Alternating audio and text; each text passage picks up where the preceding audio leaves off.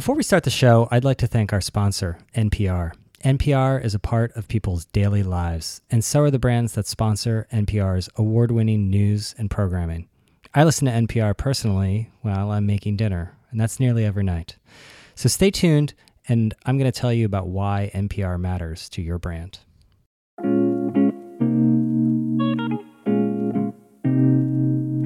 If you're a card-carrying member of media Twitter like me, you know Rafat Ali for his barbed takes on all things media.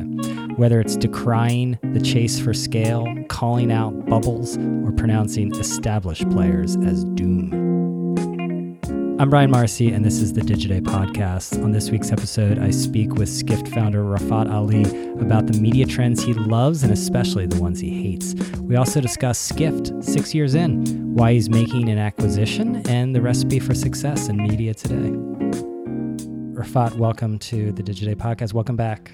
Thank you. Thank you for having me back. You were here a couple years ago. Am I the last guest in this old office of yours? No, apparently not. Okay. We've got one more this week, but we are moving offices, so that's a good thing because we're a little crowded here. So Skift is now 6 years old. Mm-hmm. Like, give us the bullet points. You got 50 employees? 55 or so. We'll end the year about 60 people. Okay. That's like what, 10 million in revenue? We're saying we're going to cross 8-figure mark this year. And we'll grow about 50% revenues next year. So it's relatively simple to calculate from there. And you got off the venture capital a long time ago. So you're funding this the old-fashioned way, I take it. Yeah, this novel thing called revenues. Yeah, to cash flow. I'm Indian, so the only thing I understand is cash in the bank. Okay. And so that's kind of worked out. Like, do I have enough cash in the bank? Turns out I don't have to worry about tomorrow or day after or the next month. So that's kind of worked for us. It's very much cash in the bank focused financial discipline. Okay, so Skift focused on the travel industry and now expanding also into dining. The business of dining. We started about a year and a half ago. Our first Skift Restaurants Forum will be done by the time I think this podcast is out. So business of dining, 5 people, including my co-founder, Jason, is fully focused on building that. We see the similar opportunity that we've done in travel into the business of dining. Separate from the larger food world, because there's so much happening in food tech and all kinds of other spaces, we're very much focused on restaurants. Then we're also just announcing moving into the business of wellness. So we see an opportunity to cover the modern wellness, the business of modern wellness, with a similar lens that we've used in travel and dining, which is marketing strategy and tech as our filters of looking at these sectors. And to defining a sector the way we think. Yeah, because wellness is a lot of things. I mean, we do it as part of beauty. Correct. So we will probably be less where you are. But to be honest, we don't know yet. Like we haven't even started yet. Our first issue is going to be out first week of October. It's starting as a weekly newsletter, as a curated weekly newsletter. We're just dipping our toes. We will see for the first 6 months how it goes and then build from there. It's a crazy space. It's great. I love it. The funny part is like I'm moving more and more away from things that I know about as we're expanding. Yeah. Travel I knew. Restaurants I know even less. Wellness I know even less. So it's a test for me. I like that stretching of muscle that I haven't. Yeah. That I don't know. Otherwise it gets boring. Certainly was the case here when we went into fashion. Totally new world. So talk about the model. I mean, it's in some ways I'm familiar with it because it's similar to Digiday. It's a B2B model. Correct. Right. And one of the good things about B2B models is you're really not reinventing stuff. I don't mean you. I mean just with B2B, and that the playbook is out there. Yeah, I mean, look, I've said this many times. I don't think the playbook for any media is any different anywhere from what it was 20, 50, 100 years ago. You find a sector, cover the shit out of it, either sell the audience or sell to the audience. There's no third way to do it. Mm-hmm. And this is true in consumer media. This is true in I think it's B2B. More true in B2B, though. Well, I mean... Because you did not have the collapse of CPMs for display advertising, whether that display advertising was on a printed page or display advertising on a web page. in B2B media. B2B media has always been more diversified away from advertising. Correct. Like all the, hey, we should have multiple revenue streams. Guess what? B2B has been doing forever. Events, huge part. Subscription, always a huge part. Advertising, sure. But branded content, what now everybody calls native or custom branded. Custom publishing has been around forever. So in our case, same. Just so happens that we get to use the best of the consumer web tools like you and we have no legacy. So that helps a lot. We don't have any transitioning out of print issues that I'm sure a lot of other B2B publishers has had. We also don't have, I feel like we're expanding very organically. So we know travel.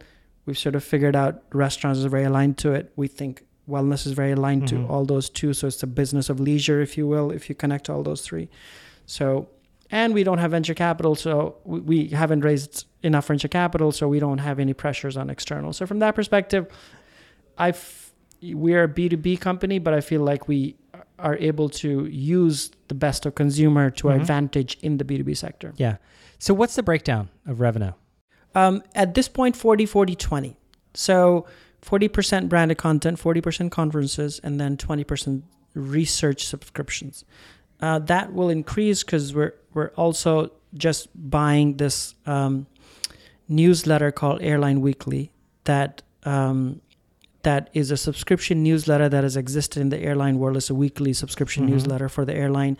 Very wonky, insidery type coverage of the global travel of the global airline industry. 3 people, they've been doing it for 14 years. And we're acquiring it. So it's our first, I would say, substantial acquisition that we've done. So why acquire something like that? Why not build it yourself? Well, it has one. If it was just a advertising thing, we probably wouldn't have looked at it. It's a subscription thing that already is very well known in the travel industry. Every big CEO in airlines that I have personally emailed to say, hey, do you read this? And they say yes. So like those are the types of checks that we did before we went down this path. And we needed airline is a very insular sector compared to other sectors of travel. We needed a dedicated vehicle for it, and better that it was subscription. We think that there's tons of opportunity for us to take what they've built, which is really good, but we can turbocharge it. Modern marketing, digital pricing. We can build conferences on the backs of it, conferences focused on airline industry on the backs of it as well. So we just see that the founders have done a very good job, and we can turbocharge it. For us to start on our own, they already have enough revenues that they're paying for themselves and more. So, it's the best of both worlds. We don't have to, we don't have to invest and then build and wait for an audience to build and wait for subscription to build. It's already there. Yeah. So do you expect subscriptions to be a bigger part of the revenue pie? Yeah. I mean, one of the things that's happened to us, 2018 particularly, is my role has changed a lot. So I'm very external focused, very little daily operations focused. So I'm spending a lot of my time looking at acquisitions in this space. You look at 10, one happens. This is the first one that's happening. I'm looking at, 6 or 7 others. We're very small. So for us, 2 to 3 people type small operations is what we can afford today. Right. And so we're looking at that. You'd be surprised how many of these 2-3 people operations that are, let's say, 5 to 7 to 10 years old are making money and profitable. A lot of them are in the B2B space. What more do you want? Well, they wouldn't keep doing it. They wouldn't keep doing it. If it's 2 or 3, they would be like, oh, hell, let's get a job. Yeah, because these are small businesses that they build on their own. It's based on their talent. And I feel like there's a lot of those opportunities that are there for companies like us, or even larger companies if they want on the consumer side as well, but more in the B2B side. There's just a lot more in the B2B side. And so as I mentioned, I'm looking at not just media. We're looking at other things like training, etc., in the larger travel world. And I think a couple of more acquisitions to come in the next year, hopefully for us, if we can afford it. We'll be back after this quick break. Did you know listeners find brand messaging on NPR 23% more memorable than brand messaging in other radio environments? To learn more about sponsorship opportunities across NPR's platforms and why they're so effective, visit npr.org/4brands. That is npr.org/4brands. Now back to the episode. So events are a big part of the model. You've got your biggest event coming 40%. next week. Yeah. It's Skift Global Forum, which is the largest conference of its kind in the travel industry, certainly the most prestigious at this stage. Multi-million-dollar revenues for us from that one conference, 50, 60% margins on it for us. So big. Our first Skift Restaurants Forum is also happening, I mentioned. And we used to do one, last year was 2, this year's 4, next year's 5 conferences. We're not going to be Digidate number anytime soon. For us, what do you mean the number of events? Meaning the number of events like that you do. A year. Yeah. But for us, it's the equation is, can I, in year 2 or 3, can I make $1 million per day minimum out of each day in terms of a revenue? Our global forum is much bigger than that because it just has, even with 2 days, it's not 2 million, it's a lot more than that. But for a 1-day conference, by year 2 or 3, can I make $1 million out of it? Per conference, and then can I have like 50% margins on it? That's what we've figured. Let's see. Yeah. So I know you have strong feelings about scale, but the knock on events is usually that they don't scale. I mean, for us, the scale that we're trying to achieve in travel is the scale that we need in travel. Mm-hmm. So who's to say we can't do 80 conferences in travel? I don't think it will support it. It's just what we know what to do, which is editorial conferences, geographically focused. So after we run out of the 5 continents, I guess we're done. So from that perspective, so there's. We'll see if Elon Musk gets people onto correct. Mars. So I think that yes, you're correct. I mean, we are going through some of the lessons on events infrastructure that you've already gone through, which is create a separate infrastructure, make sure it's self-sufficient.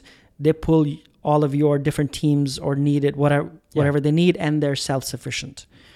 This year has been a transition year for us. I think by next year, hopefully, we'll be closer to what you are in terms of structure. Mm-hmm. That's what's needed. So I want to talk about structure. It might be a little wonky for people, but growing a company it involves a lot of different pain points. What have been the biggest pain points from, say, 25 to 50? You've noticed. So for us, and I say this, for the first 4 years, I would say we grew through just sheer hustle, like daily. Let's just do as much as we can just daily on the treadmill and just running. We're just gonna execute, and it'll keep happening. Year 5, which is last year, I would say, was most when we started longer range planning, which is what's necessary. To have the luxury of longer range planning, and you go through this as well, is incredible. Meaning the fact that we can start something organically and invest in it for, let's say, 2 years before we even see a return on it. Stuff that we've done for our specialized newsletters and travel. It's a 2-year, for us, it's a 2-year investment. So what's changed is long range planning. What's changed is also the types of people we're hiring. We are hiring more experienced people now than we have in the past. As a small company, when we were, let's say, less than 10 people, there were obviously the founders, and then we couldn't afford a lot more senior people. After that, now we can afford more senior people. We brought in new heads of. These are new positions in the company. Head of sales. Managing editor was a new position. Research is a new head of research as well. So these are all more senior people. We start to have real departments too. Correct. And so my role has changed a lot. I think I mentioned before, which is very hands-off. That was certainly the biggest learning experience for me, certainly over the last year. I have a coach that I work with, and it's been, people can think it's a little too touchy-feely, but it's really, really, really helped me, and I would highly recommend any CEO listening. And like after year 3 to 5, you really, really want to work with a coach to be able to take the company to the next level. So for you, that involved being, because I think, the first few years you touch everything. Correct. Like everything. Right. And when you grow, you don't scale, and you hold, I think. Yeah, you become the biggest bottleneck. You become the bottleneck. Yeah, totally. I would say probably for better part of 2017, I was a little bit of that bottleneck myself. And since I started the coaching, that has helped a lot in terms of me, like Rafat 2.0 is what my coach calls me now. And so, or I need to be that. And so, this podcast is getting very deep. Yeah. So I've used to be that a lot of people used to report to me. That doesn't happen anymore. It's different teams, different managers, different team leaders. So all of that is important for to take the company from 25 to 50, potentially 100 in the next year and a half type cycle. So otherwise, you'll just burn. And year 6 is, So we could only do that. The amazing part is we could only think about all those things if our business was financially sound, and turns out that's the case. Mm-hmm. You have a lot of commentary on the overall I hate media. It myself. No, you love it. Come on. And I love it. Both. Come on. I can tell that you have a love-hate relationship with Twitter. But you have you have a lot of opinions. I'm more indifferent. You have a lot of opinions about what's going on out there in media. Explain your overall. I mean, you've written about I write about it a lot. I mean, where I'm sure your biases are and where they're not. But I'm just going to tick through some of the things that Rafat hates. Okay, from my standpoint, you're wincing. He's wincing, and then you can just give me like a couple sentences on why you hate it and explain it. Unearned privilege in media. You've written about this. Oh my God, tons of it. This is what all of the media edifice is built on. Where do we start? Ivy League white men failing upwards in their life, walking into a VC's office, money being thrown at them versus anybody else in the industry, is very common, happens all the time. You see all these media startups that you write about that fail all the time, and then everybody says, oh, why did they fail? Like, oh, this is bad for media, or this is bad for journalism. Well, I mean, guess what? The same investors that would pass on you. This all seems a little personal. Because it seems... Well, because everybody... Yes, of course. I mean, it's personal because I've been in this industry for so long that I know every personality that's part of this ecosystem. Of course I know. I know the motivations, stuff that they would tell me versus stuff that they would tell others. The same investors that invested in Outline, let's just name it, the lead investor in Outline told me that you guys will not scale, so we're not going to invest in you. Mm-hmm. Okay, sure. And when they invested in Outline, their sentence was, we are not looking for scale. This is 2 years later. So sure. I mean, yes, because I'm such a creator of media that I know, much like you, I know all these people and have talked to them in pretty intimate settings about all kinds of stuff. And then you hear them reverse themselves completely. Another example that we have is this panel, the media panel that you and I were on a few months ago. And the person on the panel 3 years ago at a media conference was saying the exact opposite of what he said on that panel, and I called him out on it. Oh, right. I do remember this. And so all of that, because we have long memories, our job as media journalists ex-media journalist for me, is to have long memories and to be able to connect the dots on what people have said over a period of time, what companies have done over a period of time, and how it then reflects what they're saying today and where they're focused today. Okay, so wait. Second thing that Rafat hates, scale for scale's sake. So I've said this is more business than sort of personal, which is that what you need to do to build a company, media company, versus what investors need you to do to build a company. There's always a gap in between those two things. Sure. at all times, your job as a founder is to keep that gap to be the smallest as possible, so they can grow the company as fast as possible, or as long as possible through the venture capital. Many times that gap becomes unsustainable. What VCs want you to do versus what you need to do to build a real business. And that's where the mismatch happens in terms of scale for scale's sake, which is, I remember back from like Dig 1.0 days, for instance. Dig 1.0, if you remember, was very much focused on tech, links, etc., tech media links. It was focused on tech. They raised tons of venture capital. Guess what? They had to expand into every sector. Mm-hmm. Guess what happened to Dig? Among other reasons, all the other bigger reasons as well why Dig didn't work long term. But I know they're back now in sort of a different type of avatar. But a lot of things that even if VCs are not personally making, it's not like VCs invest 50 million in you and say tomorrow you have to start doing this. It's the pressure that builds on expanding. You've looked at it at every company, every media company that has happened. Mike is the same thing. Refine U29, the same thing. BuzzFeed, the same thing. Vox, the same thing. All of them have gone through this. And these are just some of the bigger examples I'm giving you. So I think that having less money allows you to essentially build a company with long-term sustainability in mind, I would argue. In media. This may not be true in some of the other sectors, but in media, this is particularly true.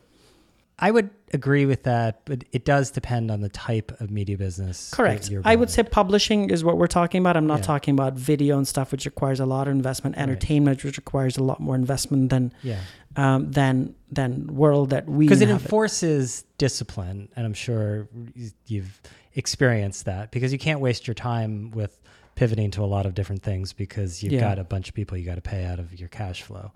Yeah, I mean, we don't have the luxury to do that. So it makes the decision kind of easy. Yeah, I think that to the caveat being that, so we've grown with the discipline of saying no to everything for the first 5 years, 6 years. Only now we're beginning to say yes to certain things, which is the expansion into dining, the expansion into wellness. What we're not doing is chasing formats. Mm-hmm.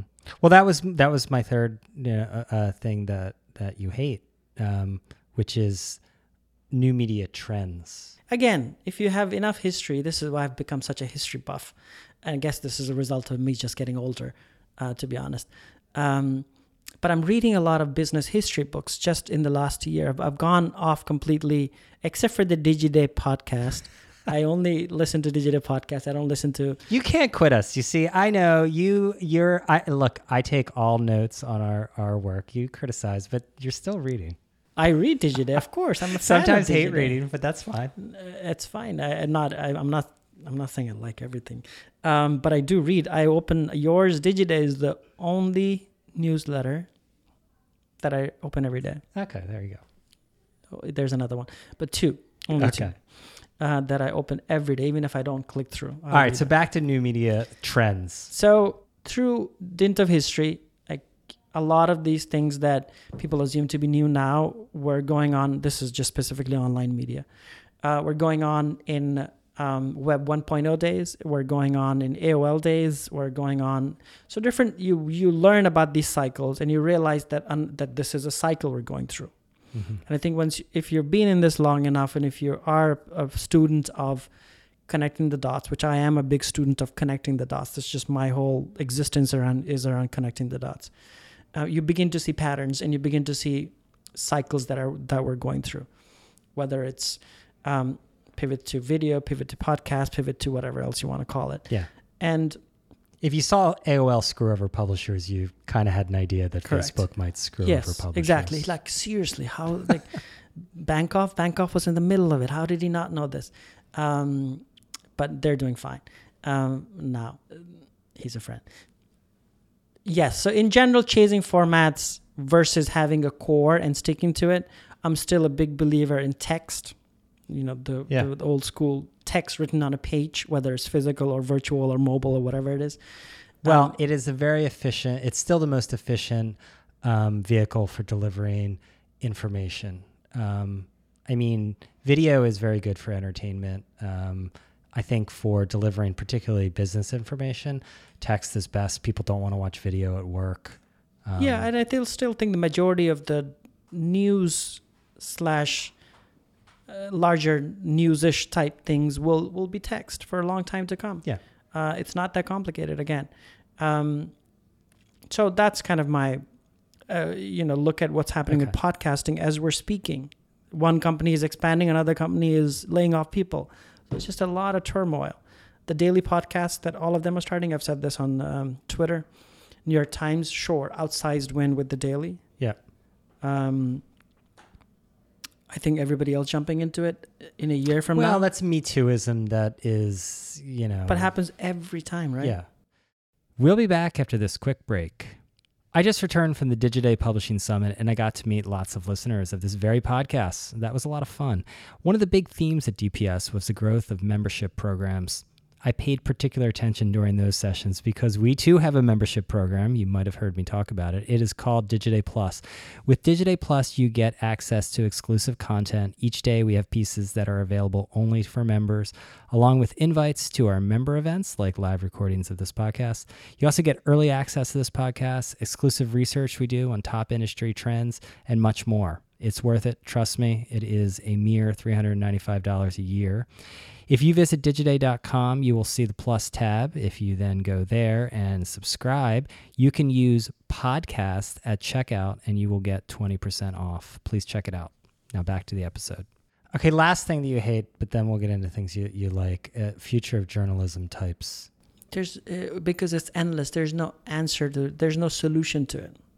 Like, what is the solution? The solution is, let's do great journalism. Sure, do it. Like, there's nothing stopping you from doing it except sustainability of your business.